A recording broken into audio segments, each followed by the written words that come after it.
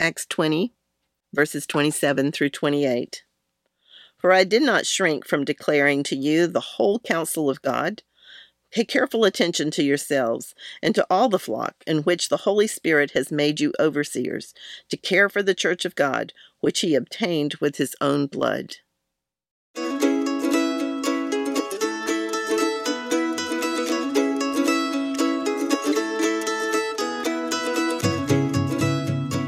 I'm Wanda Hardy Kidd, a retired campus minister in my late 60s from North Carolina. A couple of years ago, burdened by grief, I left home alone. A road trip, just me, my truck camper, and a broken spirit. But I found healing in my desert wandering. These short episodes capture parts of that journey.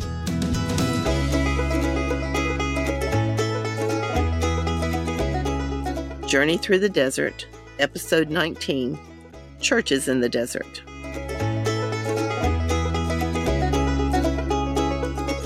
I have an affinity for church buildings.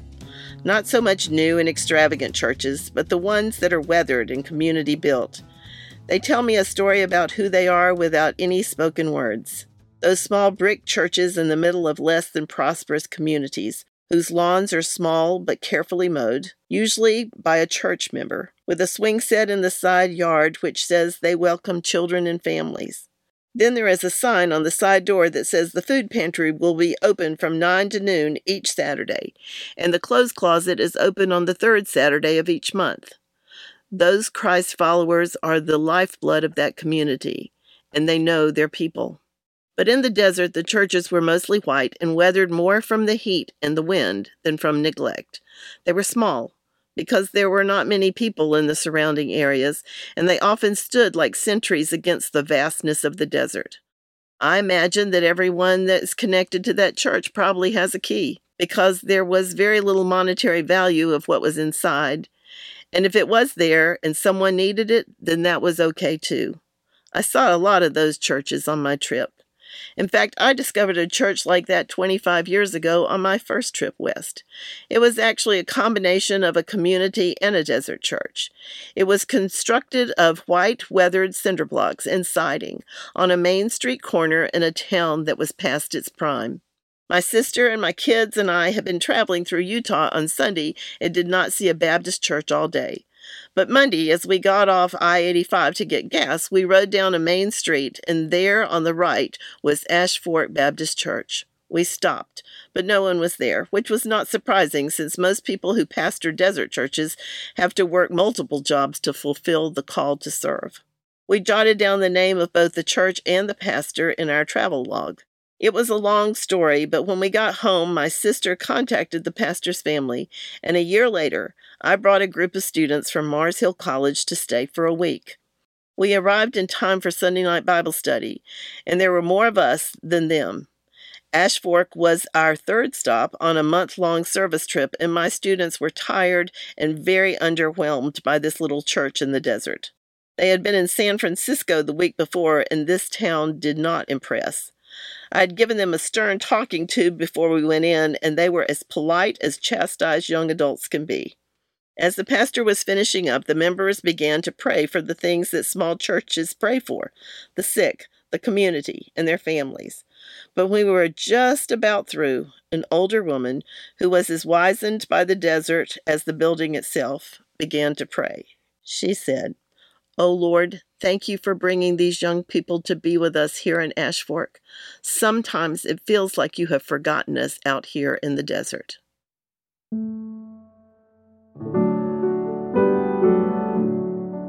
Ash Fork was the only place on that trip where the students cried when we left. I've taken several other groups to Ash Fork over the years. It was there in that desert that I began to see its beauty and hear the voice of God speak through the many surprises that brought us all together.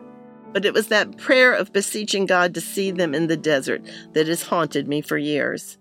Much has been said about the loneliness and isolation that was brought on by the pandemic. But in reality, both of those things are far greater than just that season. The pandemic only shone a light on our personal and cultural separateness. I have heard people voice their sense of being forgotten in the proverbial desert of the soul. As beloved children of God, it is my greatest desire that we know that we are never truly alone. But when that assurance resides only in our head and does not transform our hearts with hope, it is my prayer, with bootstrap courage, that we would each ask for help. Without reluctance, call someone, a friend, a family member, a pastor, or a hotline. Because even in the desert, maybe because it is the desert, someone will meet you there.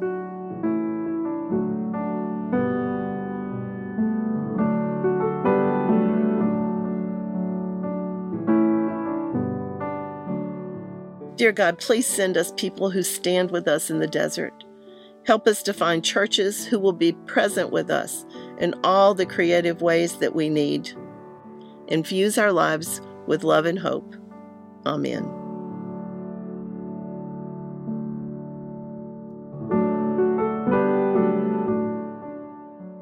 This is Mitch Randall, CEO of Good Faith Media. We provide reflection and resources at the intersection of faith and culture through an inclusive Christian lens. Visit us at goodfaithmedia.org, where you'll find our news and opinion, video and podcast, bookstore and journal, and our travel experiences. You can also make a tax-deductible contribution to support our work and make podcasts like this one, Journey Through the Desert by Wanda Hardy Kidd, possible. goodfaithmedia.org. Thanks for listening.